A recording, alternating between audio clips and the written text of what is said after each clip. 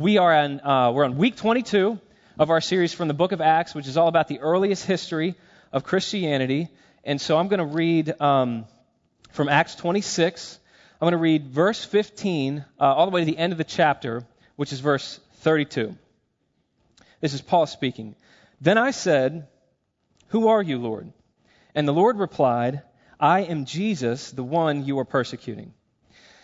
But get up and stand on your feet, for I have appeared to you for this purpose, to appoint you as a servant and a witness of what you have seen and of what I will reveal to you.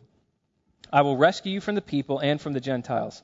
I now send you to them to open their eyes so they may turn from darkness to light and from the power of Satan to God, that by faith in me they may receive forgiveness of sins and a share among those who are sanctified.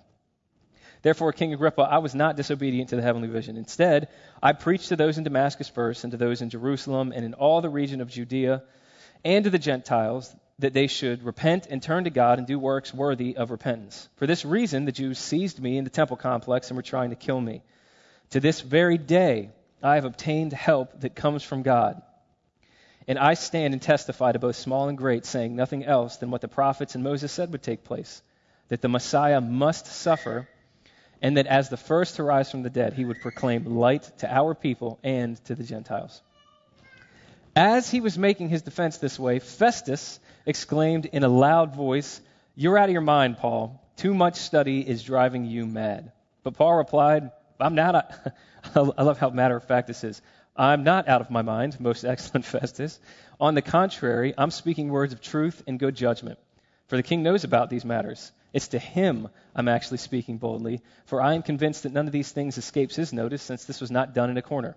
King Agrippa, do you believe the prophets? I know you believe." Then Agrippa said to Paul, "Are you going to persuade me to become a Christian so easily?" "I wish before God," replied Paul, "that whether easily or with difficulty, not only you, but all who listen to me today might become as I am, except for these chains." I can't wait to talk to Paul. He just seems like a neat guy. Verse 30. So the king, the governor, Bernice, and those sitting with them got up. And when they had left, they talked with each other and said, "This man's doing nothing that deserves death or chains." Then Agrippa said to Festus, "This man could have been released if he had not appealed to Caesar. And this is God's word." So if you were with us last week, we actually, this is the second week that we're in chapter 26. What you have here is Paul is on trial before the most powerful people that he has ever stood before, powerful humans, I should say, he's ever stood before in his life. You have King Agrippa, who was king of Judea. You have Festus, who was the royal imperial governor over Judea. And then you have kind of their whole entourage. Paul, if you remember, actually several chapters ago, he's in prison. He's been charged with a number of things like sedition and heresy. And so last week, when we got into really the first half of chapter 26, we saw how Paul gives this defense, which is really just his testimony. It's a story of how he came to know and to begin following after Jesus. But it's here at the end of his speech, which we're focusing on today, that we actually see the goal of Paul's speech. And what is crystal clear is Paul was never interested in defending himself. That's not why he opened his mouth and spoke the way that he did. If he did, he would not have said the things that he said the way that he said them. And frankly, the goal of his speech is actually surprising. It caught even King Agrippa off guard. And so I want to look at just three simple things today. I want to look first and foremost at what was Paul's goal. I want to look at how he went about achieving that goal. And then thirdly, where he got the boldness and the confidence and the power to do what he did here. So first and foremost, I want to ask the question, what was Paul's goal? And like I said, it's crystal clear that it was not defense. If you turn with me to Acts 26, verses 28 and 29, we just read this. It says, "Then Agrippa said to Paul, 'Are you going to persuade me to become a Christian so easily?' 'I wish before God,' replied Paul, 'that whether easily or with difficulty, not only you, but all who listen to me today might become as I am, except for these chains.'" So Agrippa, at the end of Paul's defense, sort of realizes what Paul was after, and he says, "Hang on a second, Paul, are you trying to convert me? Are you trying to convert the king of Judea who holds your freedom in his hand?" And Paul says, no, you misunderstand. I'm trying to convert everyone who can hear me right now. So that's Paul's goal here. Very open and shut case. He's trying to persuade people to the truth of Christianity. Now, the next question I want to ask is, how does Paul go about that? And really, what we're asking is, and I just got into a conversation about this week. Really, what we're asking is, how does anybody get persuaded that anything is true? The answer to that question, very simply, is it's complicated. In fact, when you start asking the question, how does somebody, even if you think about it in your own life, you believe the things that you believe for a whole host of reasons, many of which are probably unknown to us at the time.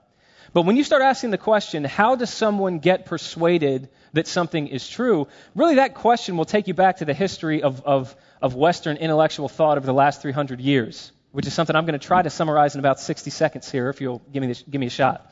So about 300 years ago, we began something known as the Enlightenment Project. And the Enlightenment Project was this idea that you could come to certainty about something, and really you can only come to certainty about something and be persuaded that something is true if it can be proven rationally and empirically. So this idea, the Enlightenment Project, emphasized reason alone, that we should do away with God, we should do away with faith, we should do away with religion, we should do away with beliefs and traditions and all that, because we should only believe and we can only be persuaded by that which can be proven rationally and empirically. Now, that was 300 years ago that mindset began to form, and obviously it's still influential today. You've probably heard people say something like this before, but lots of people even today will still say, I can't believe in Christianity unless you prove it to me. But if you could just prove to me that God exists rationally and empirically, then I will believe that God exists. That's a mindset that's really influenced by the Enlightenment Project. What's important to note for you and I is that in our culture today, that mindset, believe it or not, is actually no longer the consensus. And probably the main reason for that is because the hope behind the Enlightenment Project, when it began, the hope was that if we would all just put away our beliefs, and we would put away our faith, and we would put away, basically our feelings and our intuition, and we just focused on what is rational and what can be proven, then, we'll come to consensus and we'll stop arguing all the time. Well, here we are 300 years later, and I'm just going to go ahead and say, yeah, that didn't happen. Okay, you look in any sphere of society today, we are as divided or maybe more divided, or maybe it's just clear how divided we are, whatever, than ever before. And when you see people argue, if you have Twitter or Facebook, because we're all blessed to be alive when those things are invented, if you see people arguing on social media, what's interesting is everybody always believes, I'm just using my reason. I'm just being rational. It's everybody else that's being irrational. So this idea behind the Enlightenment Project, that all you needed to persuade people was reason, a lot of people have correctly said, yeah, that's not accurate. The reason that people believe things, the reason that people are persuaded by things, it's reason, but it's also a whole lot of other things. So today, in our postmodern culture, what we're seeing, I guess what we've seen really, is kind of the pendulum swinging the other way. And now, more and more people are saying, you know what, you really can't believe that anything's true. And really, people only believe what they believe because that's what their culture tells them to believe. They're socially conditioned to hold the beliefs that they hold. And so according to that mindset, it said, you believe what you believe just because that's what your family or your culture raised you to believe. And there actually is, I think there's at least a shred of truth buried in there, because studies have shown that as people, we have a tendency to find arguments plausible when they're held by either people that we like or people that we really want to like us. And that's why, I don't know how many times you see this, but that's why you'll see a child raised in a traditional religious home. They seemingly adopt the views of their parents, but then they go off to a secular university, and now they're surrounded by a community of people who look down on people who hold the beliefs that they were raised in. And so now, all of a sudden, they abandon the beliefs of their parents and they adopt the views of their new community. The reason for that is because, we all want to fit in.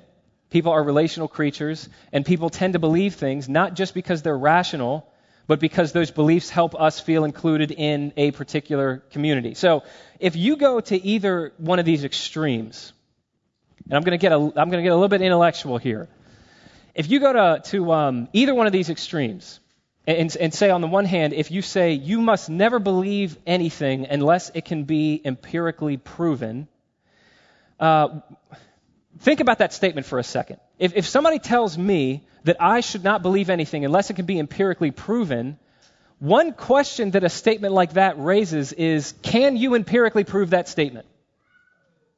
In other words, can you empirically prove to me that I should only believe something if it can be empirically proven? And the answer is no, you can't. That statement is actually a faith statement. So believe it or not, that statement literally fails its own criteria.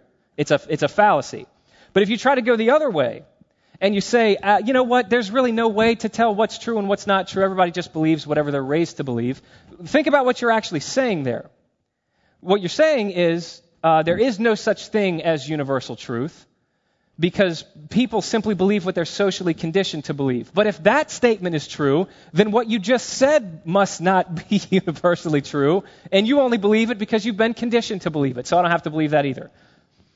Now, I understand we're getting kind of meta here on a Sunday morning, but my point is that neither one of those mindsets work. And both of them, when it comes to answering the question, why is it that people hold the beliefs that they hold, and why are they persuaded by the things they're persuaded by, the truth is that either one of those extremes, they're too shallow in understanding of people. All right, the point that I'm driving at here, which I said on the front end, is that persuasion is a very complicated thing. And the reason for that is because people are made in the image of God.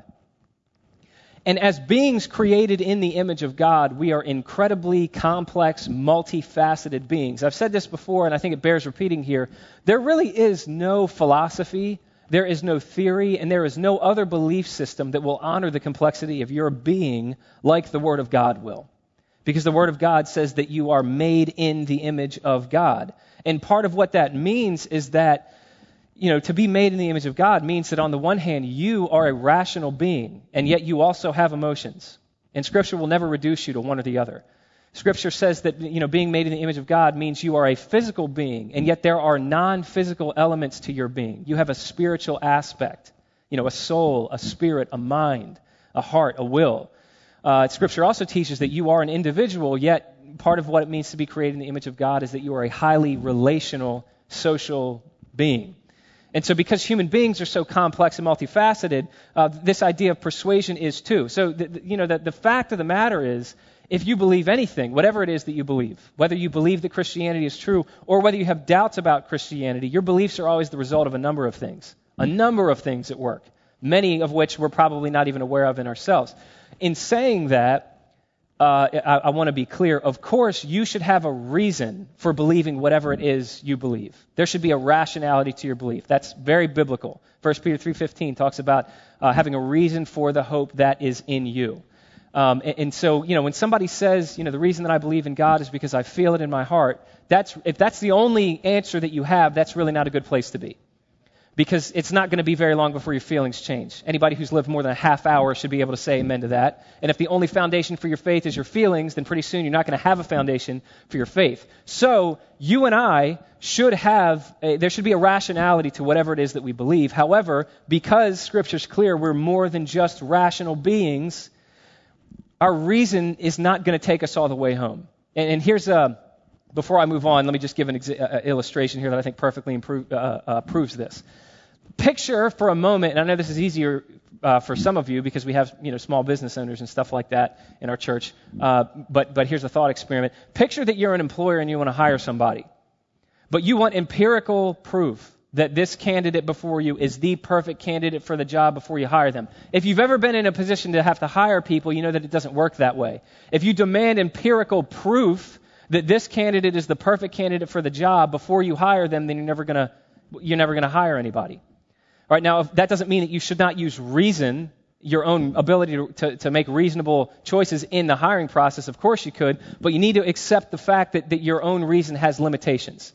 All right, when you're talking about vetting somebody for a position in a company, your reason can really only get you to the place where you can say, okay, this person is probably the best candidate for the job, because that's how far reason can get us. Reason, our own reason, can get us to probability. But eventually, you're going to have to commit. Eventually, you're going to have to make a decision. You're going to have to hire this person. And it's really on the other side of commitment that you're going to arrive at certainty. Maybe it'll be 6 months, maybe it'll be 2 years down the road, but only after commitment will you be able to tell with certainty that that was or was not the best person for the job. So reason might get you to probability, but it takes commitment to get you to certainty. And so I say all of this to just repeat the point that I've already made, that persuasion, the concept of why people become persuaded to hold anything as true, is a very complicated idea. And in saying that, let me kind of pivot to the text here. What's really clear is that Paul, because of the ability, the way that he would persuade people of the truth of Christianity, Paul knew that.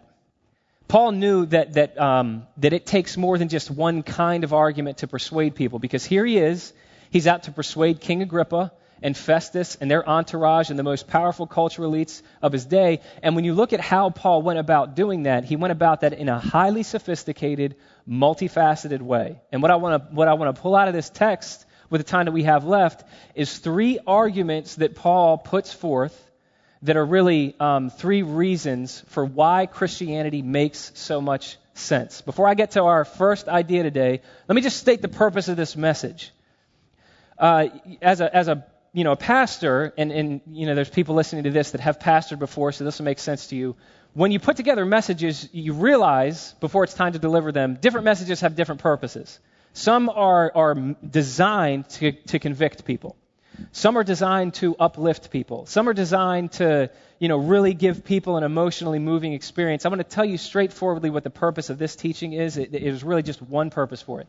This teaching is designed to build your faith, period.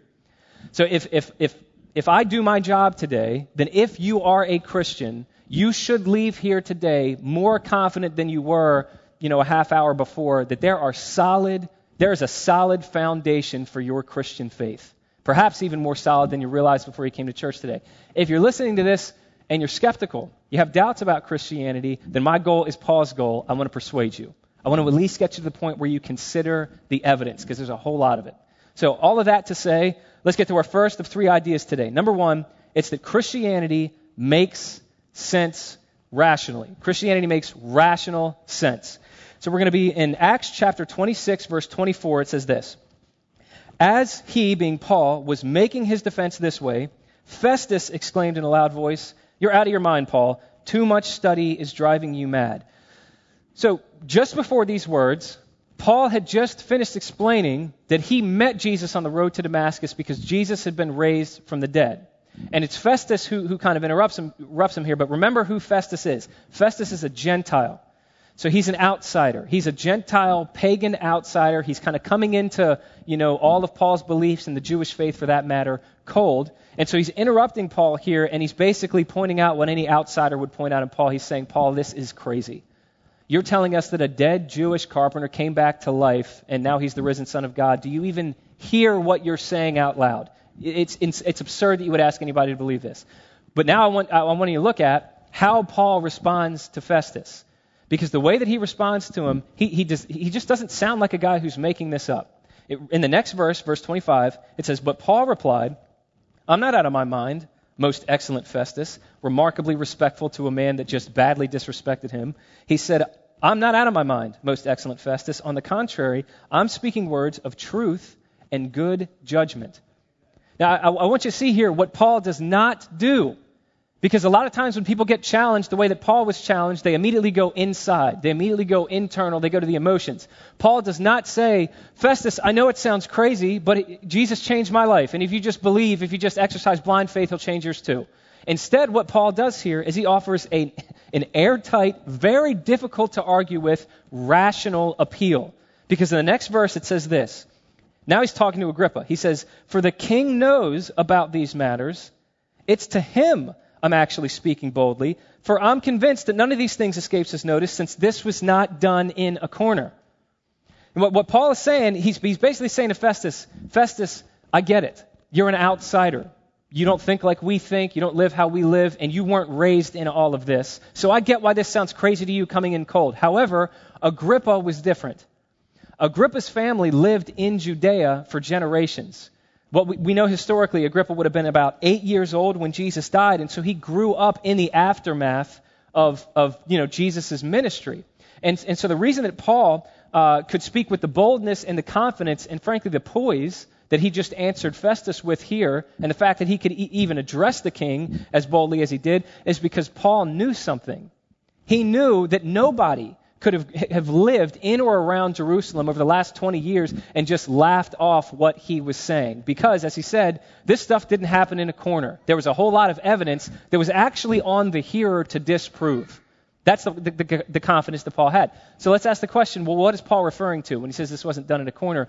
And there's really just two things I want to focus on. First and foremost, let's think about the miracles of Jesus. All right, when you read the gospel accounts, what's clear is there were dozens of extremely public, extremely astounding miracles that on several occasions were seen by thousands of people at one time.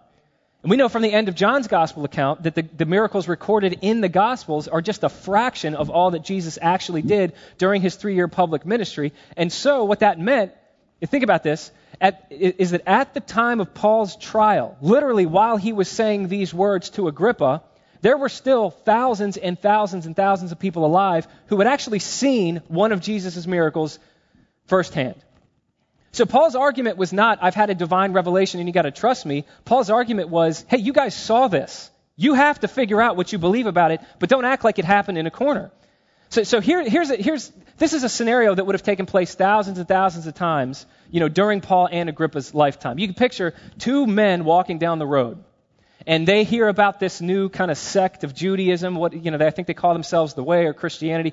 And one of them says, man, these guys are a bunch of whack job zealots. They got these weird ideas. I wish they'd just go away. And he says this to his friend. But you can picture his friend could say, yeah, the Christians really do sound weird. And I get that, they have some strange beliefs. But, I was at the wedding feast at Cana. And I know that we ran out of wine early. But apparently Jesus got together with the servants and he filled these kind of jars up with water and it became the best wine that we'd ever had. And I'm still trying to figure out how he did that if he was just a man. Or picture how many thousands of people would have been alive when Jesus fed the 5,000, which actually it was just 5,000 men, probably more than 10,000 people, women and children. I wonder how many people would have had to say, I'm not really sure what I think about Jesus, but I was there that day and I saw 5 loaves and 2 fish feed thousands and thousands and thousands of people to the point that we had 12 baskets of leftovers. I'm still trying to figure out what he did there. Or even, here's probably even a harder one to deal with. Imagine the friends of Lazarus that saw him die. Lazarus had friends in his life. So that there were people that said, hey, I was with Lazarus when he was drawing his last breath. And I saw Martha and Mary and the grief that they experienced. I actually helped load him into his tomb. And I was there 4 days later when Jesus rolled up. You could smell Lazarus before you saw his tomb. And then he walked out of it because Jesus told him to. So I don't know, amen. So I don't know what to do with that, but you got to do something with that, and that's why Paul is saying, hey, you have to figure out what to do with this evidence because this didn't happen in a corner. Those are just the miracles of Jesus. Obviously, the most persuasive or compelling part of Christianity was the fact of the empty tomb. Because Paul went on to say in 1 Corinthians 15 that over 500 people at one time saw the risen Son of God. Now, let me just point something out to you. Individuals have hallucinations. Might be a few of them in this room that have had some a time or two, all right?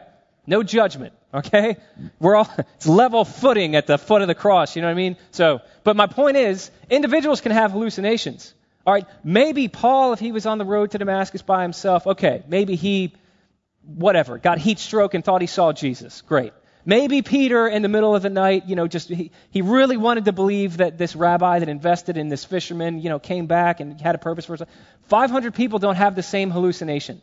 We have not invented that drug yet, okay? 500 people don't imagine the same thing. And not only that, but at the time of Paul's trial, people were already dying rather than denying the resurrection. Some of them were dying at the hands of Paul before he himself converted to Christianity. People were already dying for this thing, and you don't die for a hoax. So here's the point. Paul makes this incredibly rational case for Christianity. And what that means, first and foremost, for Christians, I think this is something that's important for us to remember. Our faith does not rest on blind faith. Our faith rests on historical facts that took place in history. And I'll just tell you, the idea of blind faith wouldn't have even made sense to Paul It wouldn't have made sense to any of the first followers of Jesus. If becoming a Christian required an exercise of blind faith, even though none of it made sense, you think Paul, who knew the Old Testament scriptures like the back of his hand, would have believed this? Absolutely not.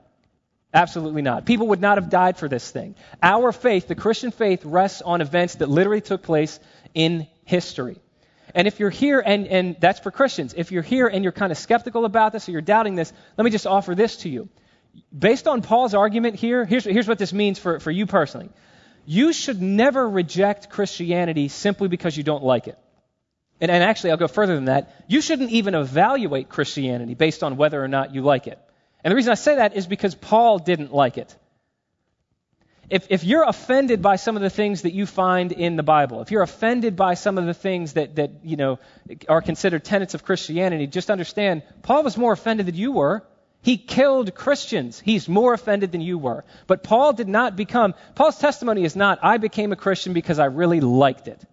He hated it. Paul did not become a Christian because he liked it. He became a Christian because he could not deny it. It stared him in the face, and he couldn't deny it any longer. So first and foremost, Christianity makes rational sense. But, and this is important to see, Paul does not offer a strictly rational case, because like I said on the front end here, we are not just rational beings. Nobody embraces Christianity on reason alone, and on the other side of that, nobody rejects Christianity on reason alone, as much as they might tell themselves that. Usually, you have a bad experience, you sense hypocrisy, somebody in the name of God did something, whatever it is. But nobody gets all the way in or walks all the way out of faith purely on reason alone. And so here's where Paul goes next, and this is going to be our second idea. Number 2, Christianity makes sense emotionally. Christianity actually makes emotional sense. All right? If you look at the entire discourse of Acts chapter 26, which, like I said, we started last time, at the top of it, what Paul is doing is he's giving his testimony, if you remember this from last time. On the front end of his discourse here, what he basically says is, hey, this is my name's Paul, this is my story. I was a Pharisee. I lived according to the strictest sect of the Jewish law, and I lived to honor that law. I lived to honor the law of God. That was his meaning in life. But at a certain point in his life, and Paul really kind of lets us into the inner workings of his heart in Romans chapter 7, which was, before he got saved. Paul talks about what went on in his heart, what went on in his life, what went on for him emotionally before, and what ultimately led to him becoming a Christian. So if you have the time to read Romans 7, I'm not going to do it today, but I would encourage you to take a look at it this week. What's clear from Romans 7, obviously written by Paul, is that at some point in his life before coming to follow Jesus, Paul was studying the Ten Commandments. Now, he'd been raised in them. He knew them his whole life. But I guess he was kind of like meditating on them. And he says something really interesting. He says that he got to the 10th commandment. In the 10th commandment, it says not to covet. He says that commandment came home and it killed him. Or if you read from the King James, the King Jimmy version, it says it slew him. It came home and slew him. What that means is Paul started really meditating on, really reflecting on this command to not covet, and it killed him. So what on earth does that mean?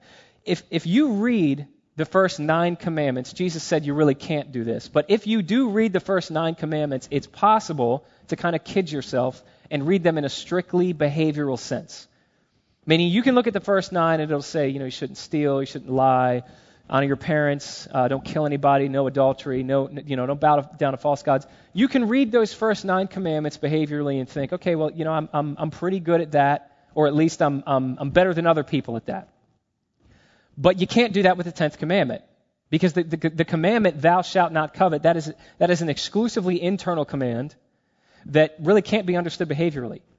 And when the Bible talks about not coveting, what that command means in a positive sense, it means that you should love God and you should trust God so much that you are content no matter what situation you find yourself in life. Now, Paul, evidently, at some point before him becoming a Christian, he thought about that command. Instead of just being able to kind of recite it, he really internalized that, and it dawned on him that he couldn't do that. Because no human being can do that. Nobody can just decide to trust and love God that much. And when that dawned on him, when he realized that he could not keep this command, and that's just one of the 10. I mean, there's about 650 of these commands in the Old Testament. When he realized that he could not keep one of the big 10, it kind of created this this psychological, existential, spiritual crisis in his life. And it was a crisis because that was the main thing that he was building his life on. The main thing that he was living for was to honor God's law. And here that law showed him exactly how far he fell short. That he was infinitely far away from being what that law required him to be. And so if you looked at Paul prior to him becoming a Christian, on the outside, Paul was marked by a sense of superiority, which led to condescension and all kinds of self-righteousness. But what Paul would say after he came to know Jesus is that if you got just below the surface there, Paul's life was marked by an incredible feeling of inferiority, all kinds of insecurity, and this constant fear that he didn't measure up. Because he was literally being eaten up inside. And then the gospel was revealed to him. That's when the gospel began to make sense to him. And when the gospel dawned on him, he realized that the thing that he wanted most in life, which was to honor God's law, could only be fulfilled if he gave his life to Jesus. Because he wanted to honor the law of God, but he came to understand, and he even says it in this discourse, that Jesus was the only one who did that. Jesus is the only one who perfectly lived to honor God's law. And so Paul realized that the gospel is teaching that even though he had fallen short, Jesus lived the perfect life that he could never live. And then going to the cross, he died the death that he himself should have died, paying the penalty for all of Paul's law-breaking. When he understood that the thing that he wanted the most in life, the only thing that could satisfy the deepest longings of his heart was a relationship with Jesus. And so what the gospel did for Paul, this is what it has to do for all of us if we're really going to be persuaded and brought into faith. What the gospel did for Paul was essentially two things. First and foremost, it helped him understand the turmoil in his life. But then, secondly, it resolved that turmoil for him. Just like a surgeon, what the gospel did is it ripped open Paul and then it healed him. It sewed him back up and it put him back together. Now, in giving that kind of analogy here, I realize that probably nobody listening to this is an Orthodox Jew or a Pharisee, but what we all need to see is exactly what Paul came to understand, which is that Christianity makes not only rational but even emotional sense. Meaning Christianity, and I'm going to make a bold statement here, only Christianity will help you make sense of your life. Every single one of us needs to understand that. Not just in an intellectual, rational sense, but in a deeply personal, emotional sense. See, and you can hear the gospel your whole life, and I mean, especially for those of us that were raised in Christian families or in the church, this hits home for you, what I'm about to say. You can hear the gospel your whole life. That you're a sinner that needs salvation, but we all tend to look for salvation outside of God, but in Jesus, God has freely offered us this gift of salvation. You can hear that message your whole life, but until it comes home for you, meaning until on the one hand the gospel shows you what's wrong with you, until you begin to understand how you've looked to other things or maybe other people to be and do for you what only Jesus can be and do for you, and that really is the primary source of turmoil in your life. That it's not about out here, it's about in here. When the gospel shows that to you on the one hand, but then on the other hand, the gospel also begins to resolve that turmoil and fulfill you. Now, for Paul, you see, he was living to honor the law of God. Most people aren't living for that. Most people in our culture are living for things like love, or they're living for beauty, or they're living for acceptance, or they're living for comfort, or they're living for, security, or whatever it is. But it's only when you and I begin to see that in Jesus, and only in Jesus, the plot lines of our lives can connect and resolve. That it's in Jesus, and it's only in Jesus that the deepest longings of my heart can be fulfilled. Then and only then does the gospel begin to make more than just rational, but also emotional sense to us. Then and only then does the gospel begin to make sense of our lives personally, and we need that if we're going to be brought all the way into a life-changing faith. And it's really just the process of understanding that over and over again that we grow in our relationship with Jesus. So first and foremost, the gospel makes sense rationally. Secondly, it makes sense emotionally. But even that is not all that Paul had to say here. And this brings us to our third, and it'll be our last idea during our time together. It's number three, that Christianity makes biblical sense. It makes sense biblically. And you see this in verses 22 and 23, where Paul says, "To this very day I've obtained help that comes from God, and I stand and testify to both small and great," I love this, "saying nothing else than what the prophets and Moses said would take place, that the Messiah must suffer, and that as the first to rise from the dead, he would proclaim light to our people and to the Gentiles." What Paul is saying here is not only does Christianity make rational sense, that it's based on events that literally took place in history, And then not only does the gospel make emotional sense, that it personally made sense of his life for him, but he's also going on to say that the gospel, Christianity, is the only thing that can really help you make sense of the Bible. Because Paul knew the scriptures his whole life. Paul had been raised on the law and the prophets, which really was all that existed prior to Paul's life. Paul had been raised on them. Paul had probably memorized huge chunks of them. But what he's saying here is that it was only when he understood how all of it led him to Jesus.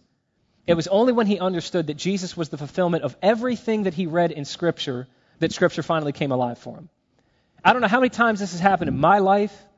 I know if you've been a follower of Jesus for any length of time, you can say this. And it's amazing how often you'll hear this connected with a conversion story or a reawakening story. I don't know how many times it's so common when somebody for the very first time comes to the saving knowledge of Jesus Christ, even if they've read the Bible before, they say, this book's just not the same anymore. And the truth is, the book is the same. It's you who have been changed. Your eyes have been opened. Or when you've been in the faith for a long time and there's been a period of kind of dryness or stagnation, you have a reignition, you have a reawakening. One of the clearest signs of that is, and it's like this is a living and active word again. It's not because the book's changing, it's because you have. And the reason that we need this last aspect, the reason this is worth talking about, is because really the place where the rational and the emotional come together in a way that's convincing is in the context of the biblical. That's why there's no substitute for spending a whole lot of time in the Word of God. Amen. Amen. Because when you see, specifically in the gospel accounts, when you see Jesus, when you look at Jesus, when you focus on the person of Jesus, what happens is Jesus ultimately is the ultimate argument for the truth of Christianity. Jesus is the Word made flesh. Jesus is the way, the truth, and the life. And when you see him, what you're being presented with, page after page, is really a rational and emotional argument, the case for Christianity in Jesus. Because when you study the life of Jesus, if you do so for any length of time, eventually you're going to find yourself thinking, people couldn't have made this up. You don't invent a literary character like Jesus. This could not be the invention of mankind. That's a very rational argument for Jesus. But on the other hand, you're going to see how beautiful he is and how majestic he is and how sovereign and how powerful he is. And how he's a God-man who is the embodiment of full grace and full truth, and that appeals to the emotions in a way that nothing else can. And so it's in the context of the biblical that the rational and the emotional come together in a way that brings you all the way into faith. And there's actually a really good friend of mine at our church who's been here for a long time. This is his testimony. He said when he was skeptical and he was standing outside the gates of Christianity, but he wanted to know, is there substance to what this book says? He just decided, he said, I'm going to be done with all the noise. I just want to figure out who Jesus is. And he read the gospel accounts, and he looked at what Jesus said, and he looked at what Jesus did, and he looked at who Jesus ate with, and who he associated with, and who he invited to follow him, and who he reserved his harshest words for. And ultimately, it wasn't what anybody else said to him. It wasn't anything else he heard. It was seeing the person of Jesus that brought him all the way into the saving knowledge of Jesus Christ. So thirdly and lastly, the Bible makes sense biblically. But I want to close today by asking maybe an interesting question, if we can kind of zoom out from Paul's argument and get like a bird's eye view. Let me ask the question, where did Paul get the boldness and the confidence and the poise to deliver any of this argument to begin with? Right, Paul is standing before King Agrippa, king of Judea. He's standing before the Roman imperial governor of Judea, Festus. He's standing before the most powerful people that he has seen to date in his life. Just to put that in layman's terms. I mean, imagine if you were brought before the Supreme Court or Congress or the president or various world leaders, and they said, prove Christianity. Maybe you're different than me. I don't know that I would have the kind of clarity and confidence that Paul has here. And so the question that I'm left asking is, where does Paul get the poise that he has, the confidence that he has, the peace, the controlled strength to even respond and present and actually go on the offensive? He puts King Agrippa on his toes.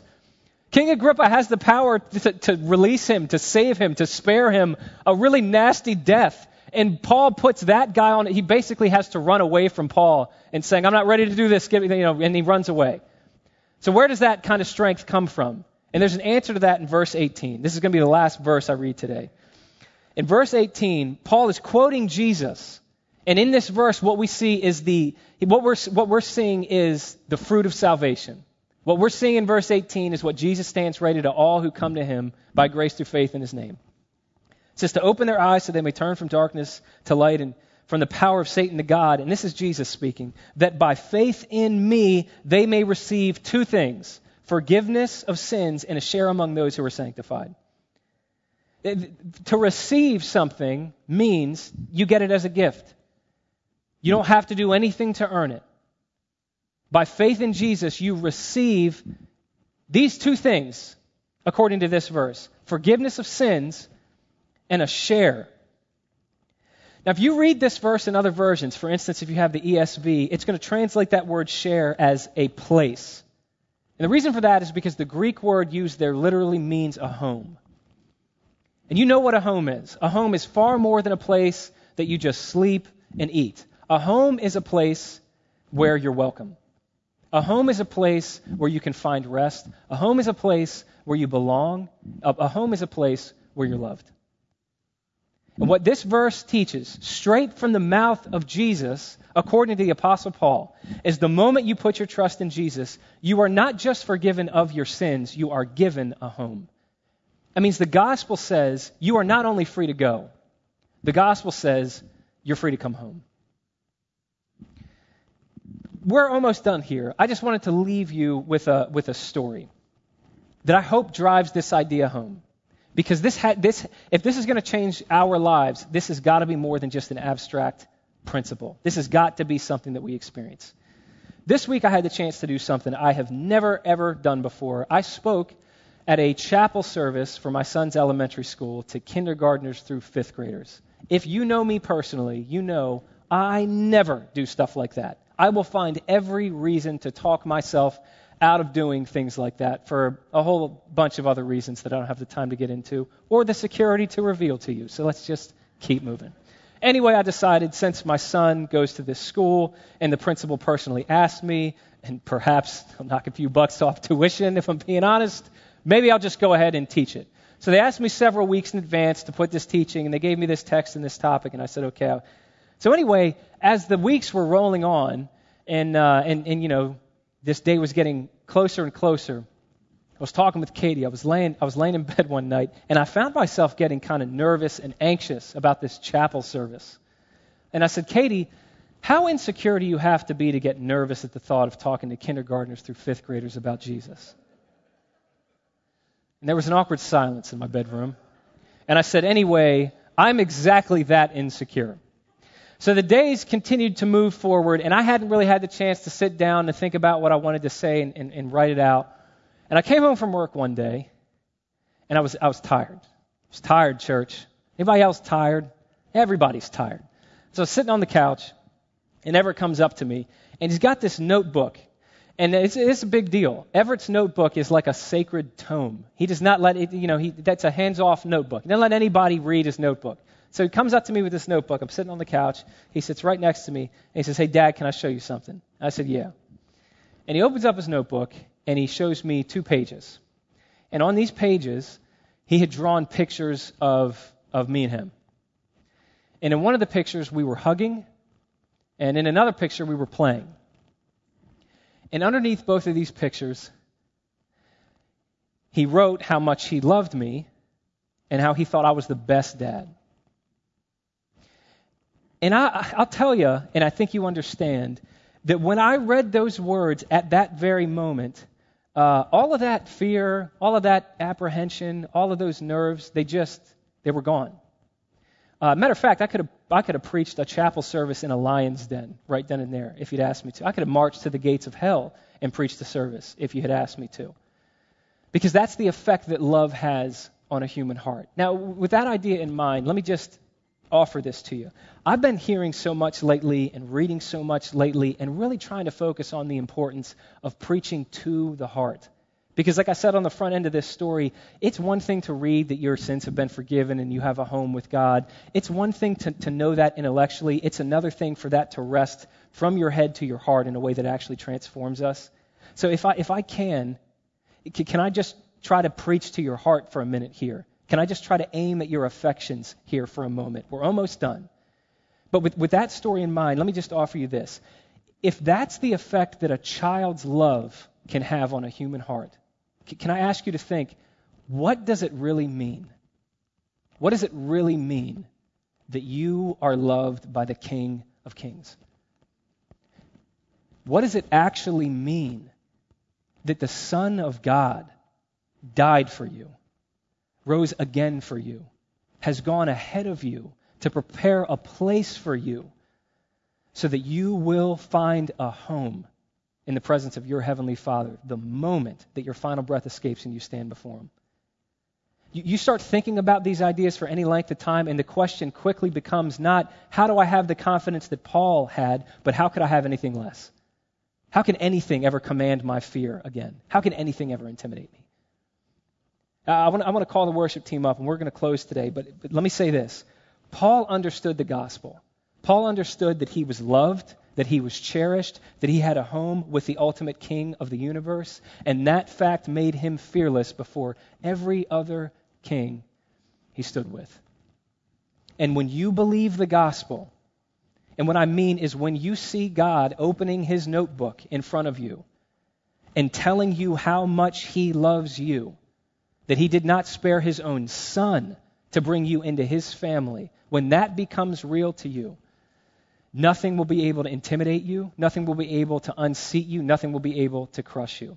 The final thing that we learn from Acts chapter 26, from Paul's defense, is very simply this. If you want to be persuasive for the gospel, you must be persuaded by the gospel. And to the degree that you are, to the degree that this becomes real to you, you will have peace, you will have confidence, you will have boldness, wherever your Heavenly Father sees fit to lead you. So the application to this message might be the simplest application I'll ever offer. You know what it is? Believe the gospel. Just believe the gospel. That's it. That's all. Let me pray for us. Father, I just want to thank you for everything that we read is already ours by grace through faith in the name of Jesus, according to Acts chapter 26, verse 18. That the moment we put our trust in Jesus, we are forgiven for our sins, and we have a share, we have a place, we have a home waiting for us on the other side of this life. No one and nothing can take it from us. God, would you just make us a community of people that believe that more than we believe anything else? God, would you make us a group of people who believe and live out the implications of the gospel by grace through faith in the name of the risen King of the universe. Amen.